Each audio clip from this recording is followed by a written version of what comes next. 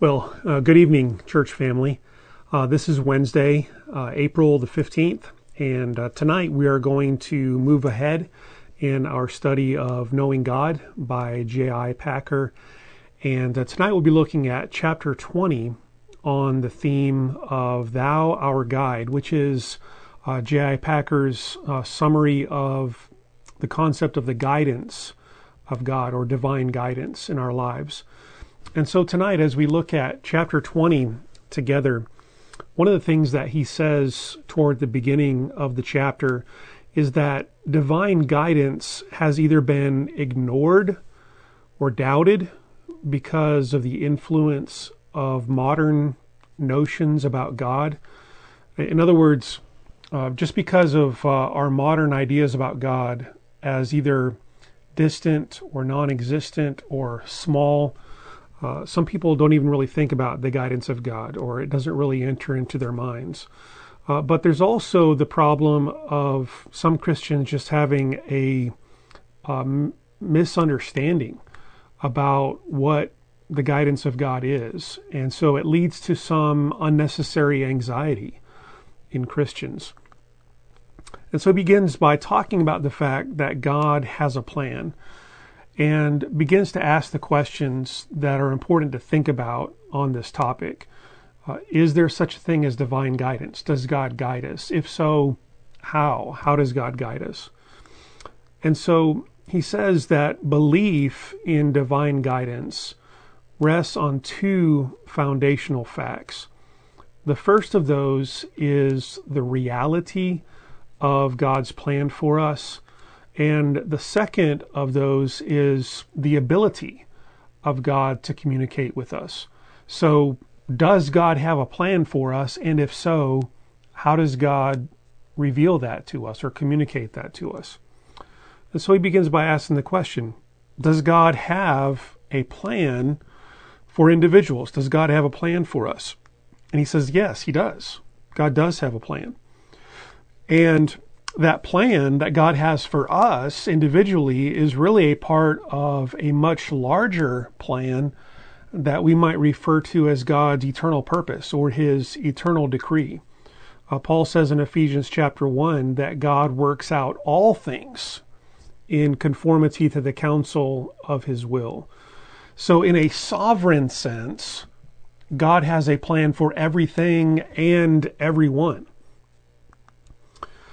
But then even beyond that, with regard to God's people, God has a special purpose for his redeemed, and that is to make them his own children and to do good for them and to conform them to the image of Jesus Christ and ultimately to glorify them, Paul says in Romans chapter 8. So yes, God does have a will for us. He has a plan for us. But then that brings into it the next question of, is all of that plan revealed to us?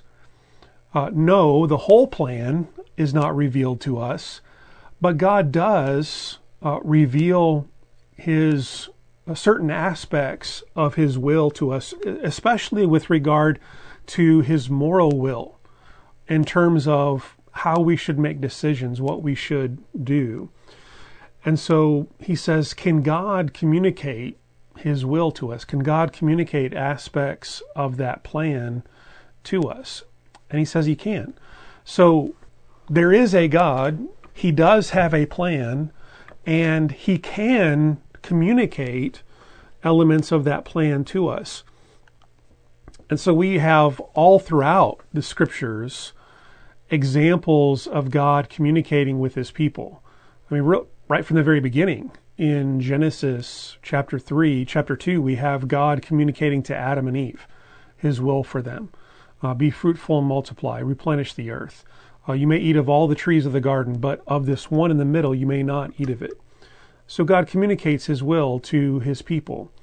He communicates to Noah, build an ark. He communicated specially his will through Abraham. We see a vast amount of God's revealed will disclosed to Moses at and after Mount Sinai. So we have ample evidence in both the Old Testament and the New Testament of God revealing his will to his people. But we also have in Scripture explicit promises that God will guide us and where we can know what God wants us to do.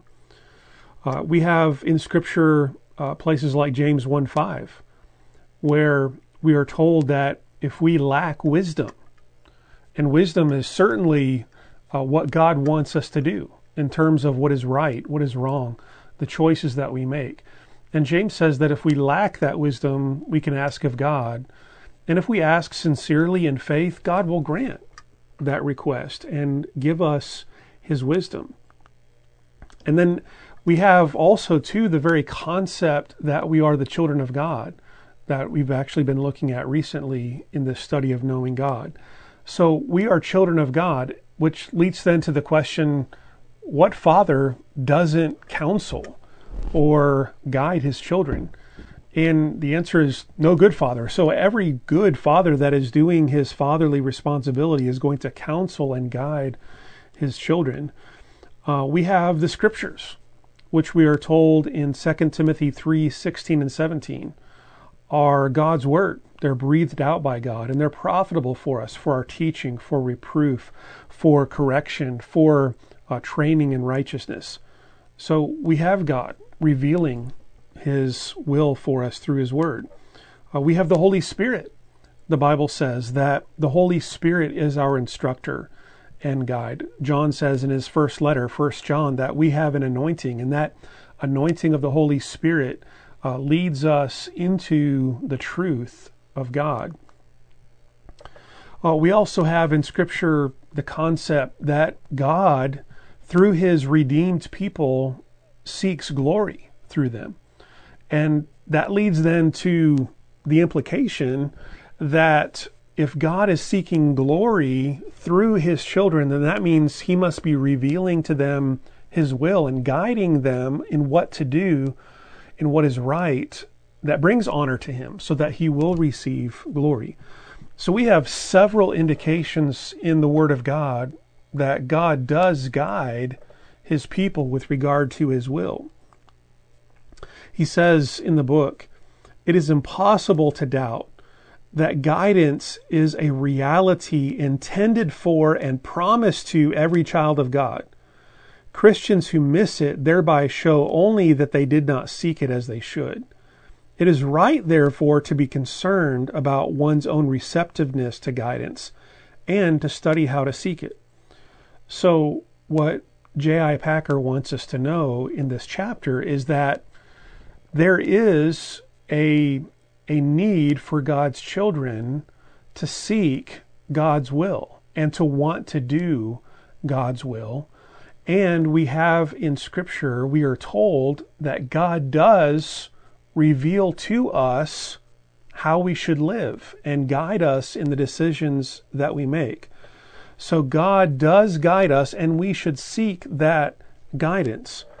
But the problem comes in how we understand how we receive that guidance. And on this particular question, there are all kinds of notions and ideas out there in Christendom. And some of them are quite troubling and clearly wrong. And so Christians can get into wrong ideas about how it is that we receive this guidance from God. So the question is not whether or not God guides us as his children. He clearly does. The proper question is how? How does God guide us as his children? So here's the problem. And he says in the chapter, here's where earnest Christians can go wrong.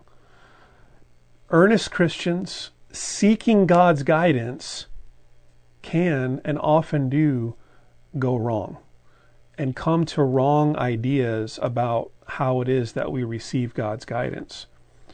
So why?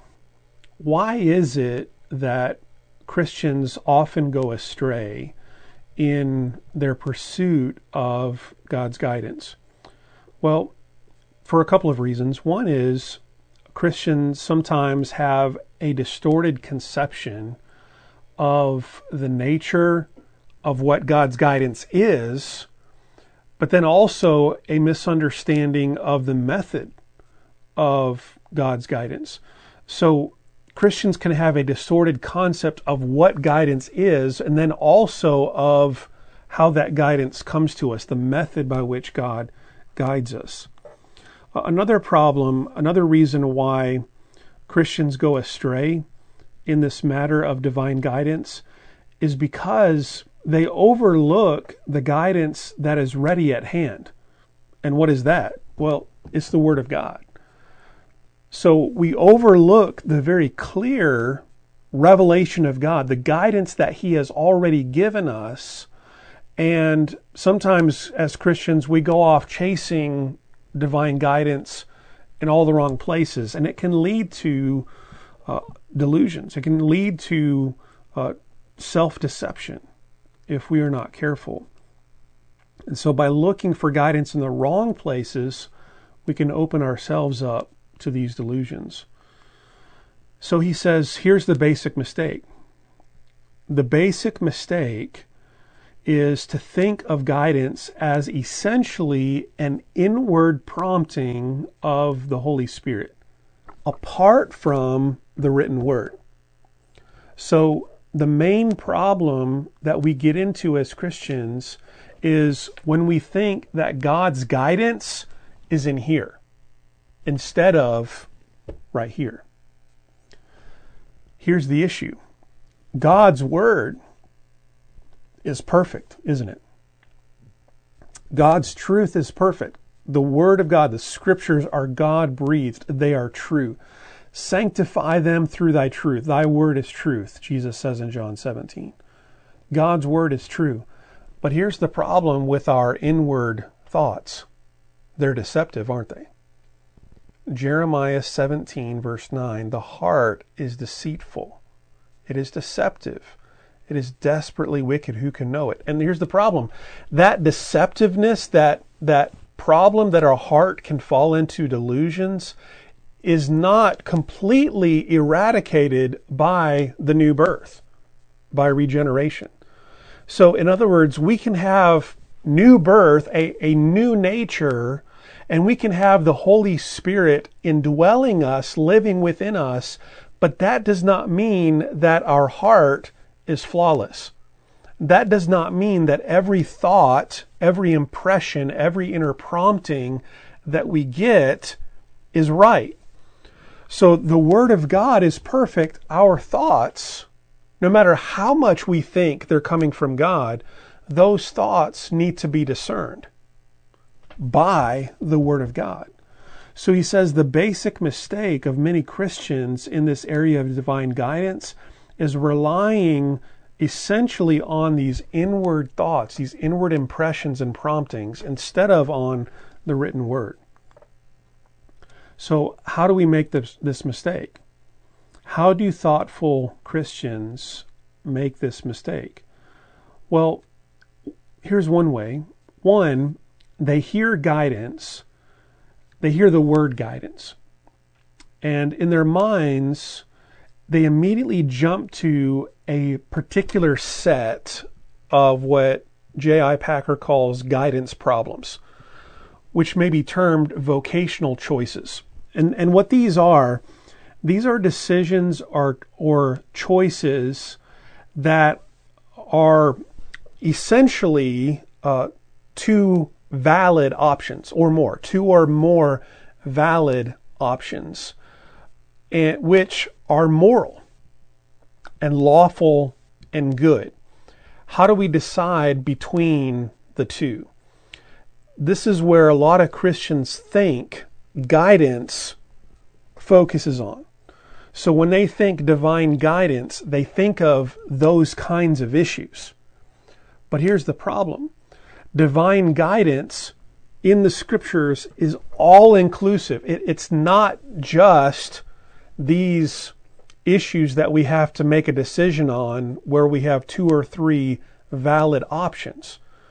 Everything in life is a part of divine guidance, including what is moral, not moral, what is valid, not valid, not just choices between multiple valid options. And so part of the problem is Christians have a wrong view of divine guidance as just restricted to this one category of what he calls vocational choices. Things like, should I marry or should I remain single? If I should marry, who? Whom should I marry? Where should I go to college? What vocation should I choose? So here are the options that are out there. Here are some of the things that I'm good at. Here are some of the things that I like to do. What should I choose? Where should I live?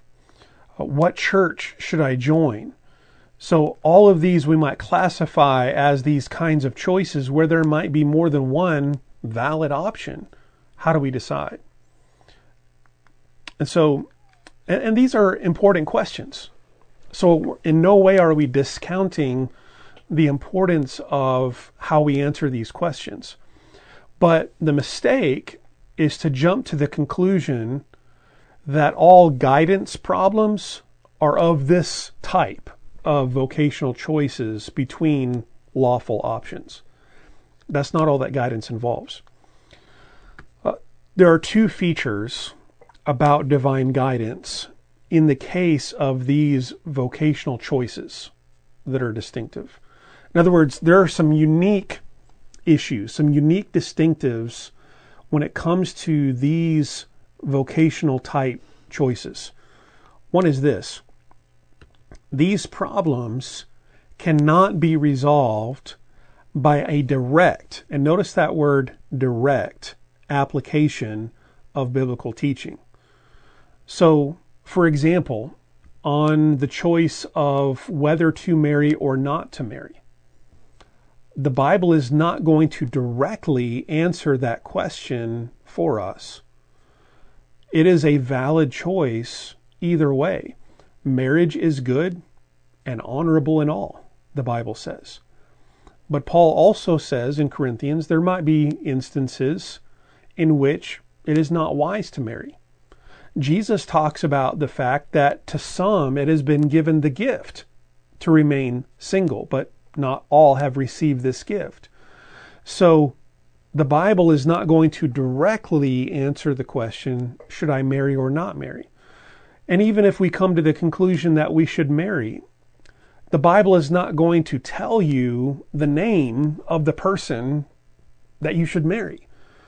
So that's what I mean by the Bible does not directly address the answer to these questions with these vocational type choices.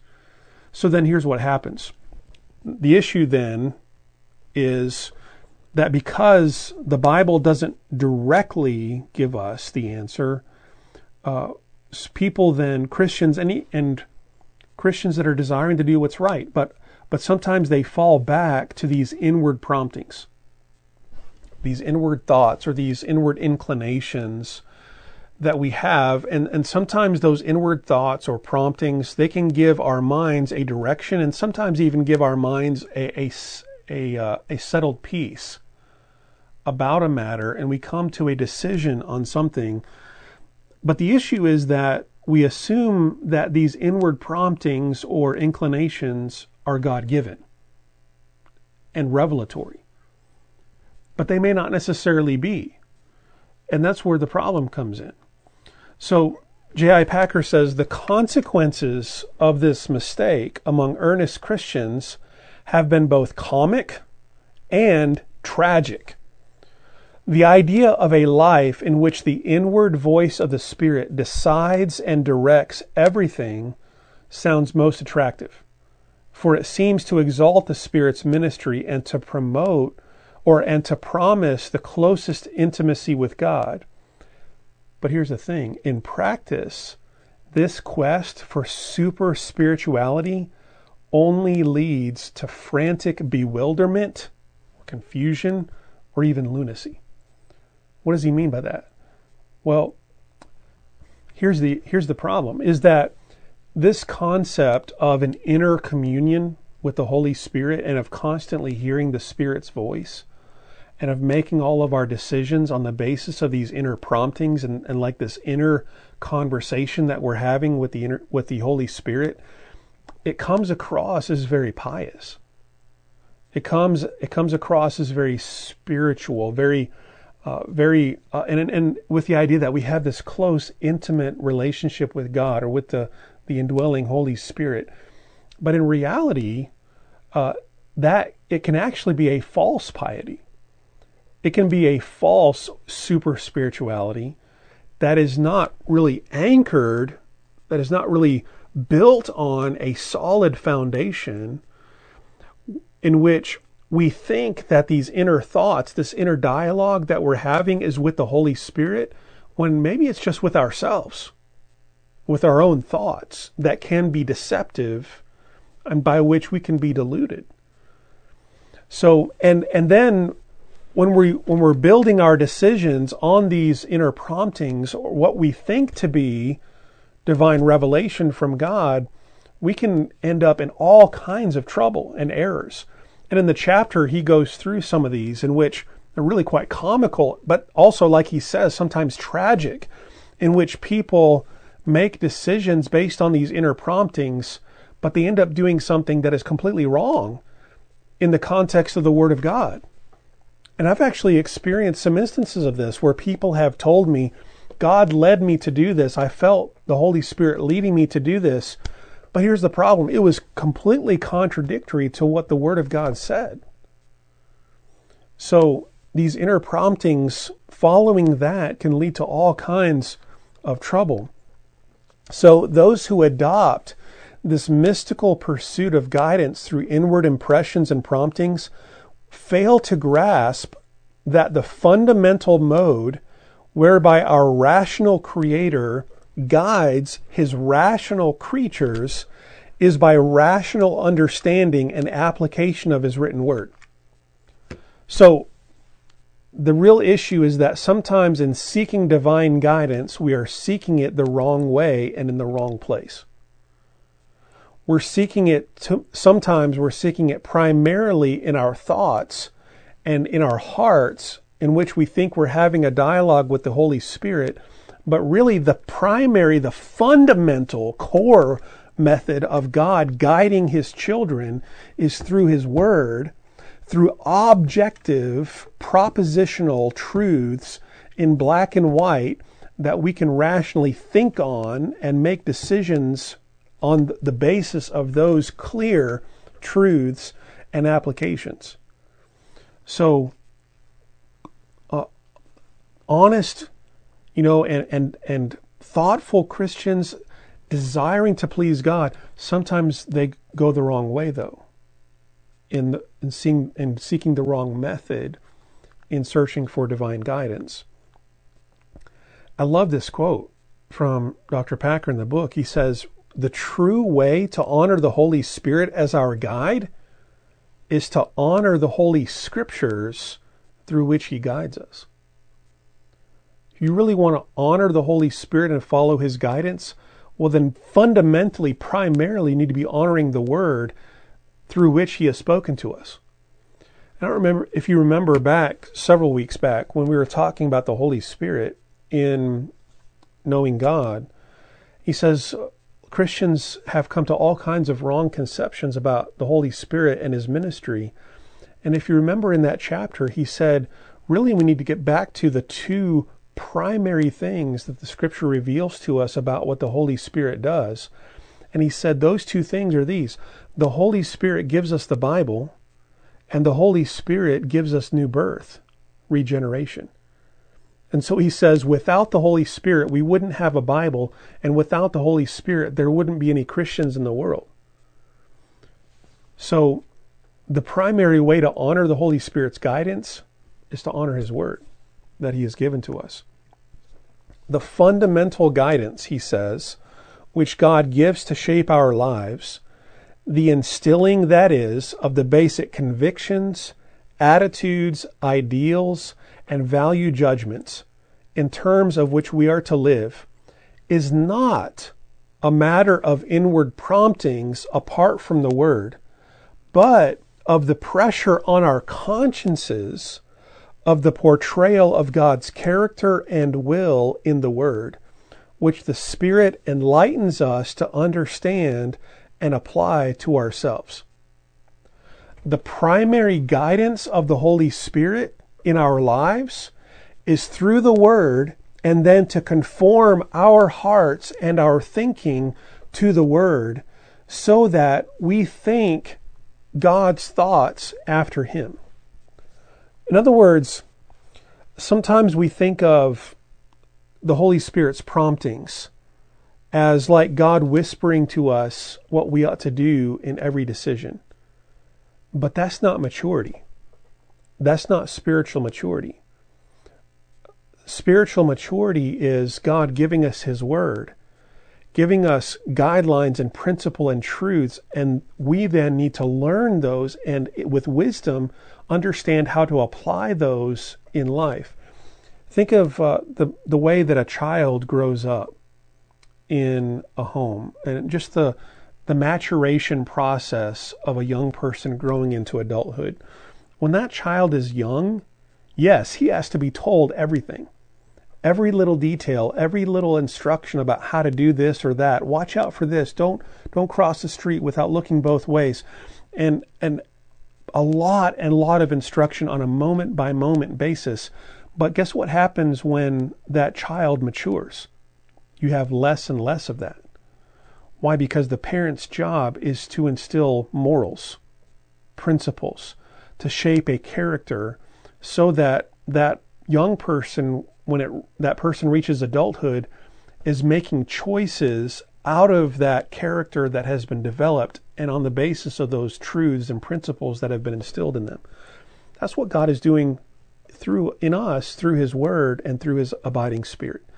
So He's not necessarily telling us every decision to make, like a little child. He is telling us the principles, the guidelines that are going to shape our thoughts and our hearts by which we make those decisions.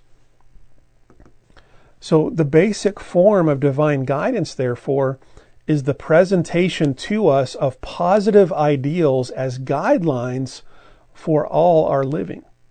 It's through the Word. Turn from evil and do good. Psalm 34 and Psalm 37. This is the highway along which the Bible is concerned to lead us, and all its admonitions are concerned to keep us on it. The very basic road of the path of divine guidance is that. Do what is right, do what is good, and turn from evil. That is the first and fundamental question of, am I doing God's will in my life? And he says also the reference to being led by the Spirit in Romans 8:14 is really not fundamentally about these inner promptings or these inner thoughts that we have, these impressions. Really what Romans 8:14 is about in being led by the Spirit is those who are led by the Spirit are being conformed to the image of Christ. Their hearts are being transformed to do what is right. In other words, those who are mortifying sin and mortifying the flesh and walking in the fruit of the Spirit, those are the ones who are led by the Spirit. It's not really talking about these inner promptings at all. It's talking about the fact that we're living our lives according to the truths of God's Word and the fruit of the Spirit that's being wrought in our lives. So any inward thoughts and promptings that we have then must be judged and evaluated on the basis of the revealed written Word of God. The Spirit leads within the limits which the Word sets, not beyond them. So the Word of God forms the road, the basis on which we make our decisions. The Spirit's work in our hearts and our minds is always going to be, if it's from the Spirit, is always going to be in harmony with the Word and from the Word.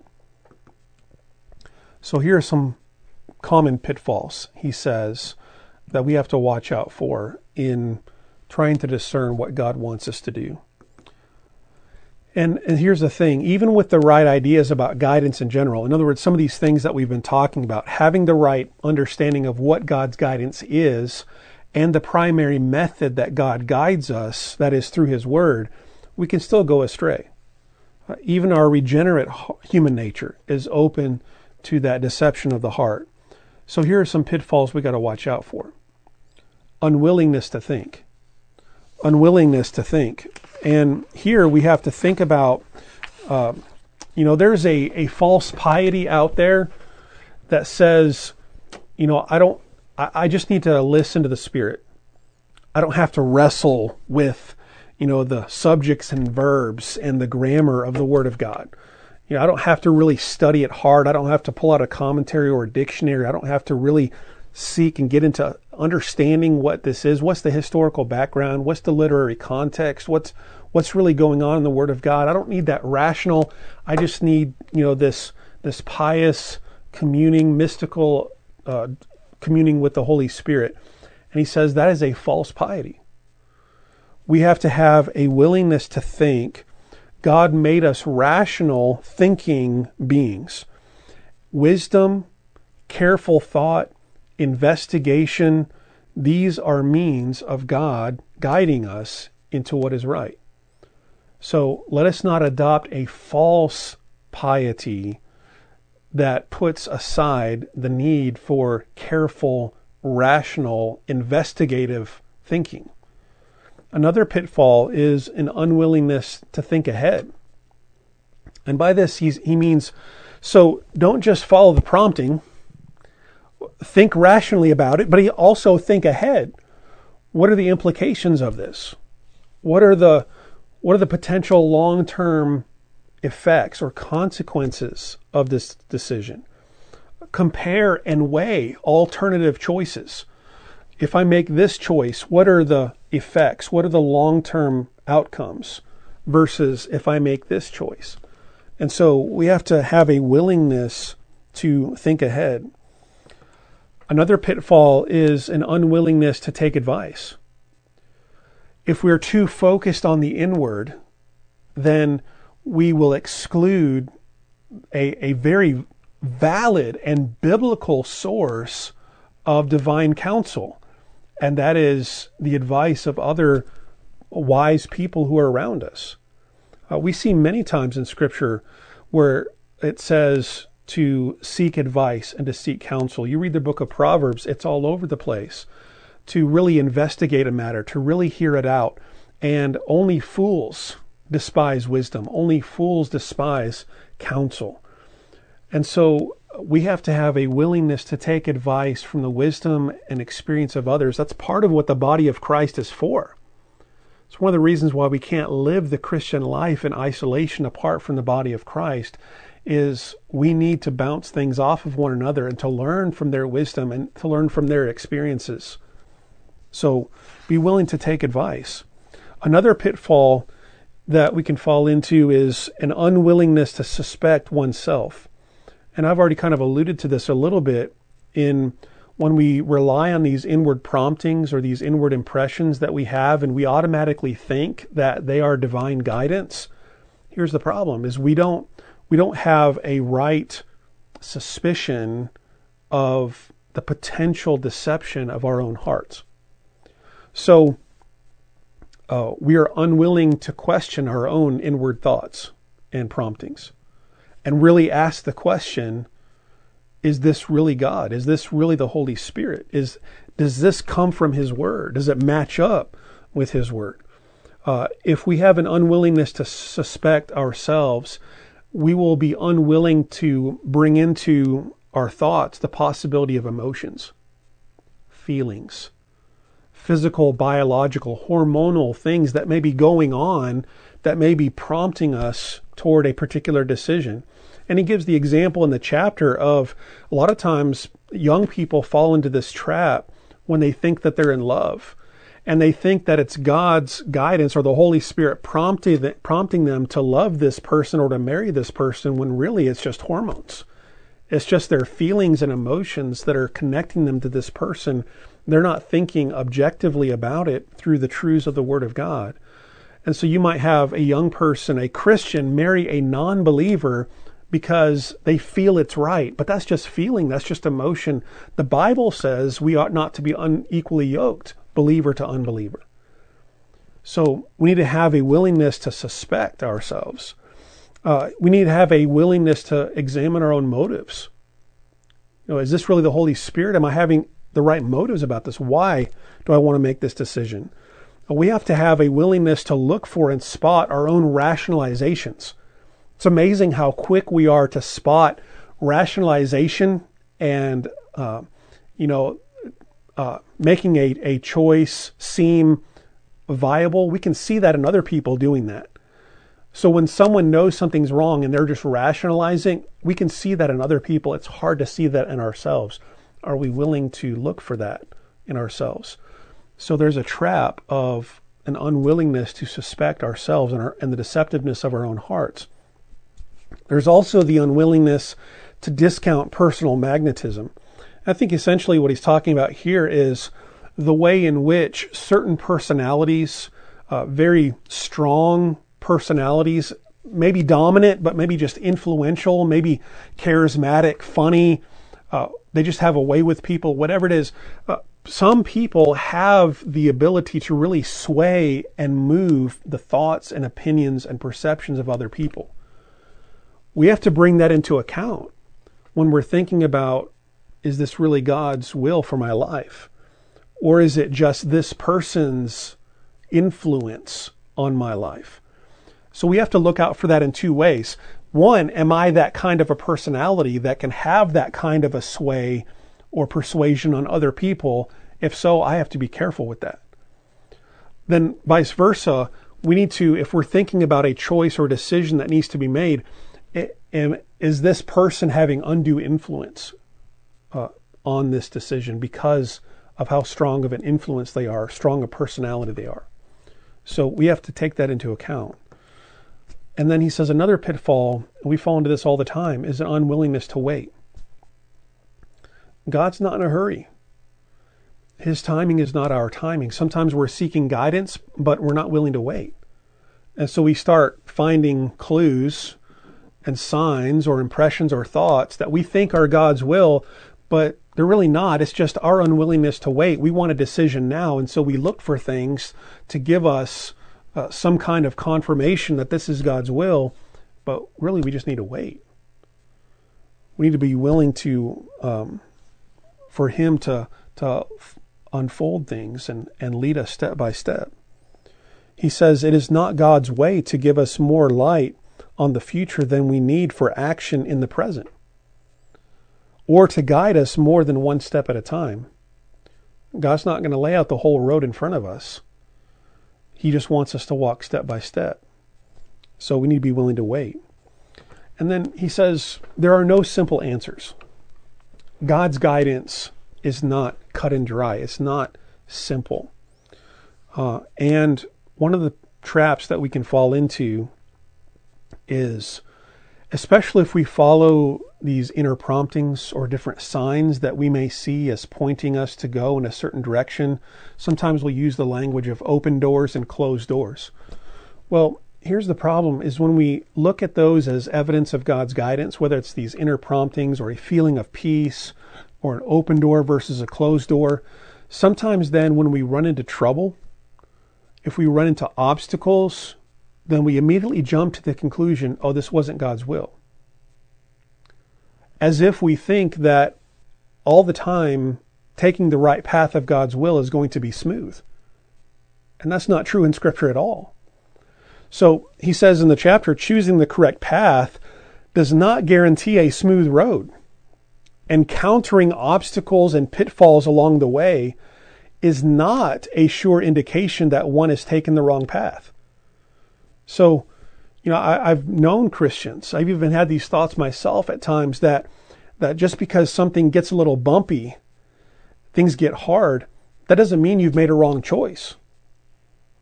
So we shouldn't fall into that trap.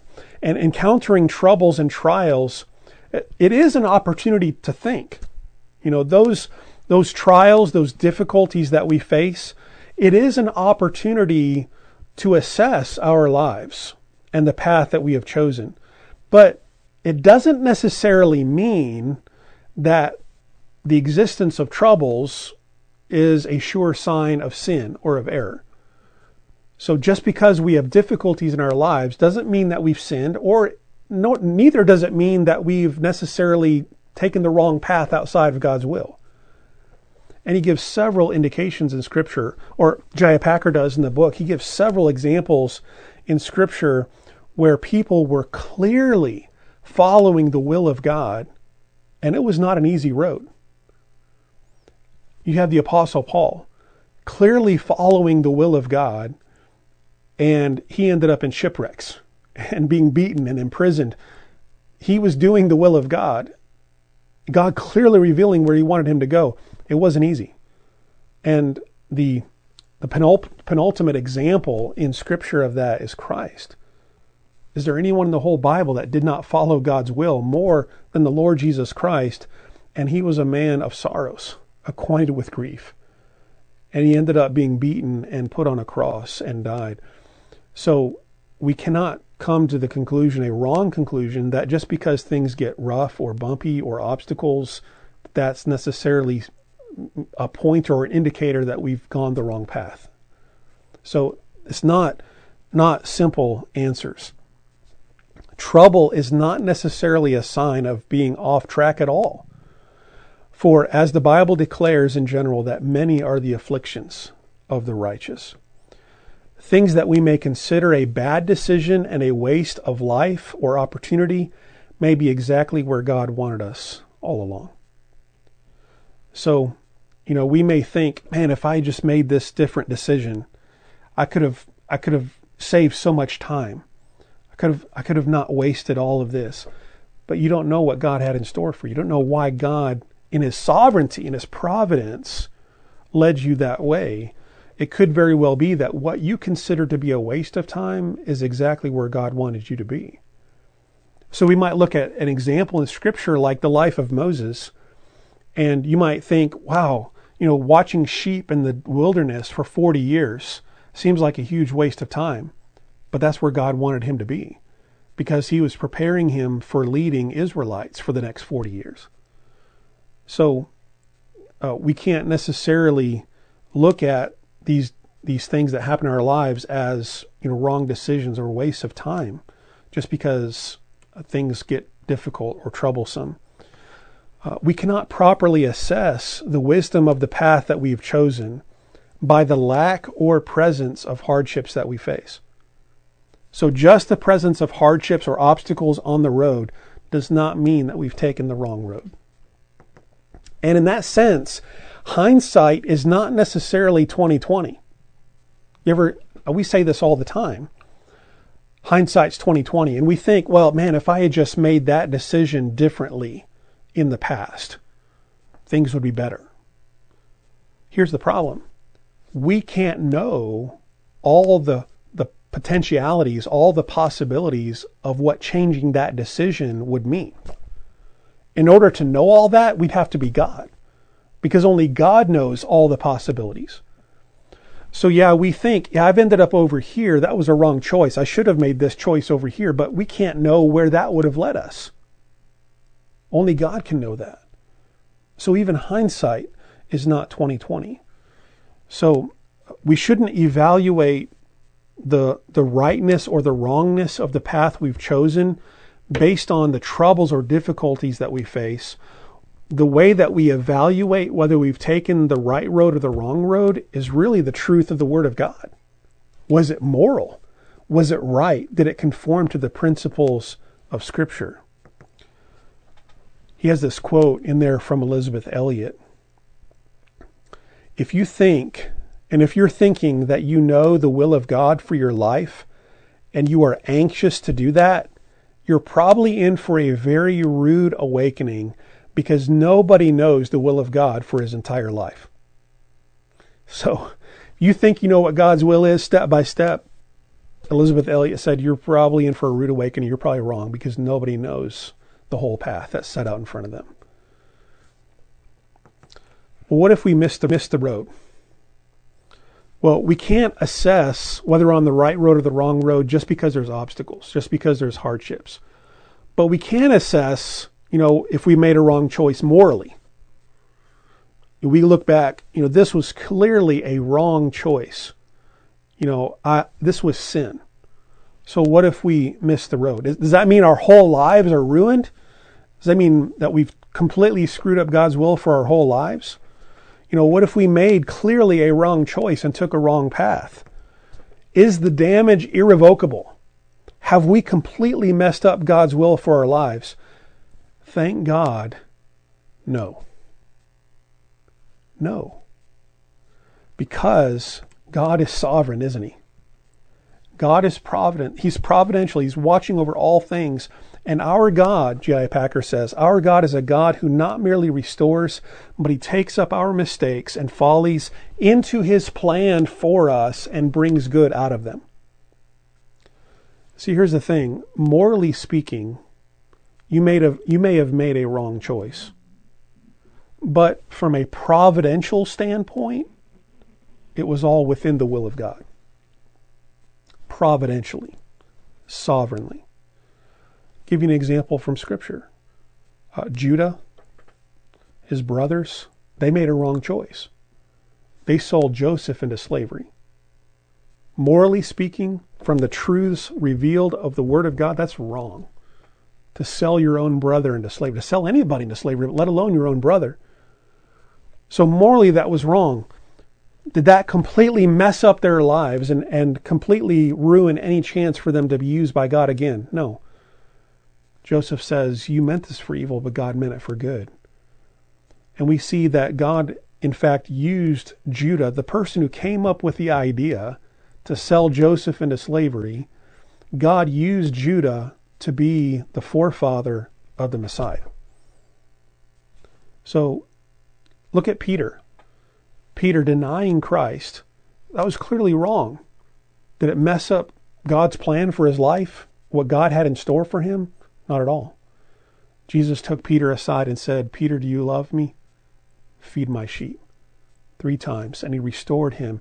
And Peter went out to do God's will and to be used mightily as a servant of the Lord Jesus Christ as his apostle. So our God is not foiled. Our God's plans are not foiled by the decisions, the wrong paths that we take. It is all being woven together in God's sovereign plan that he is accomplishing. And so he ends toward the end of the chapter with this quote. Guidance, like all of God's acts of blessing under the covenant of grace, is a sovereign act. Not merely does God will to guide us in the sense of showing us his way that we may tread it, he wills also to guide us in the more fundamental sense of ensuring that whatever happens, whatever mistakes we may make, we shall come safely home. So God is leading us where we ought to go through his word. He's given us his Spirit to indwell us, who is molding us, who is shaping us after the image of Christ and according to the truths of the word. But we're going to make mistakes and we're going to make wrong decisions. But that's not going to foil God's plan. He will ultimately accomplish his objectives for eternity, but he will also accomplish his objectives for our lives. And if we are a redeemed child of God, he will bring us home. And there is nothing in heaven or in earth, nothing in height or depth, nothing in the past or the future or the present, nothing in all of creation that can separate us from the love of God, which is in Jesus Christ our Lord. So may we follow him as he has revealed himself to us in his word.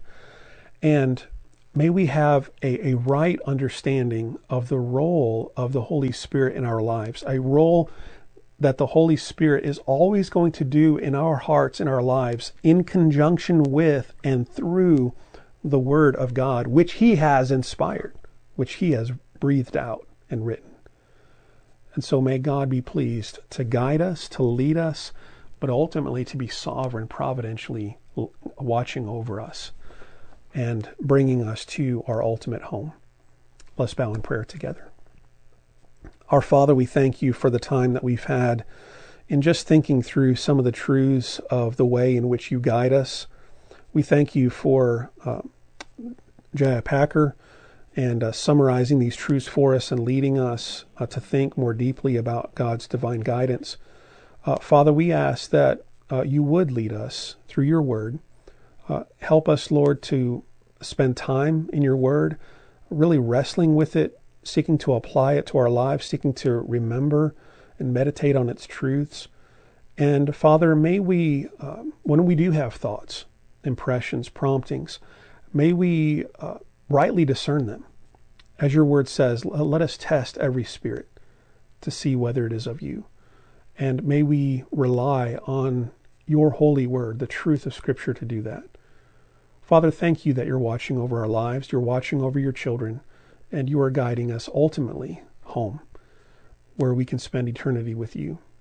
God, be glorified in our lives, and Father, may we seek to do what is right and honorable in your sight. God bless your children, and we pray this in the name of Christ. Amen. May God bless you the rest of this week.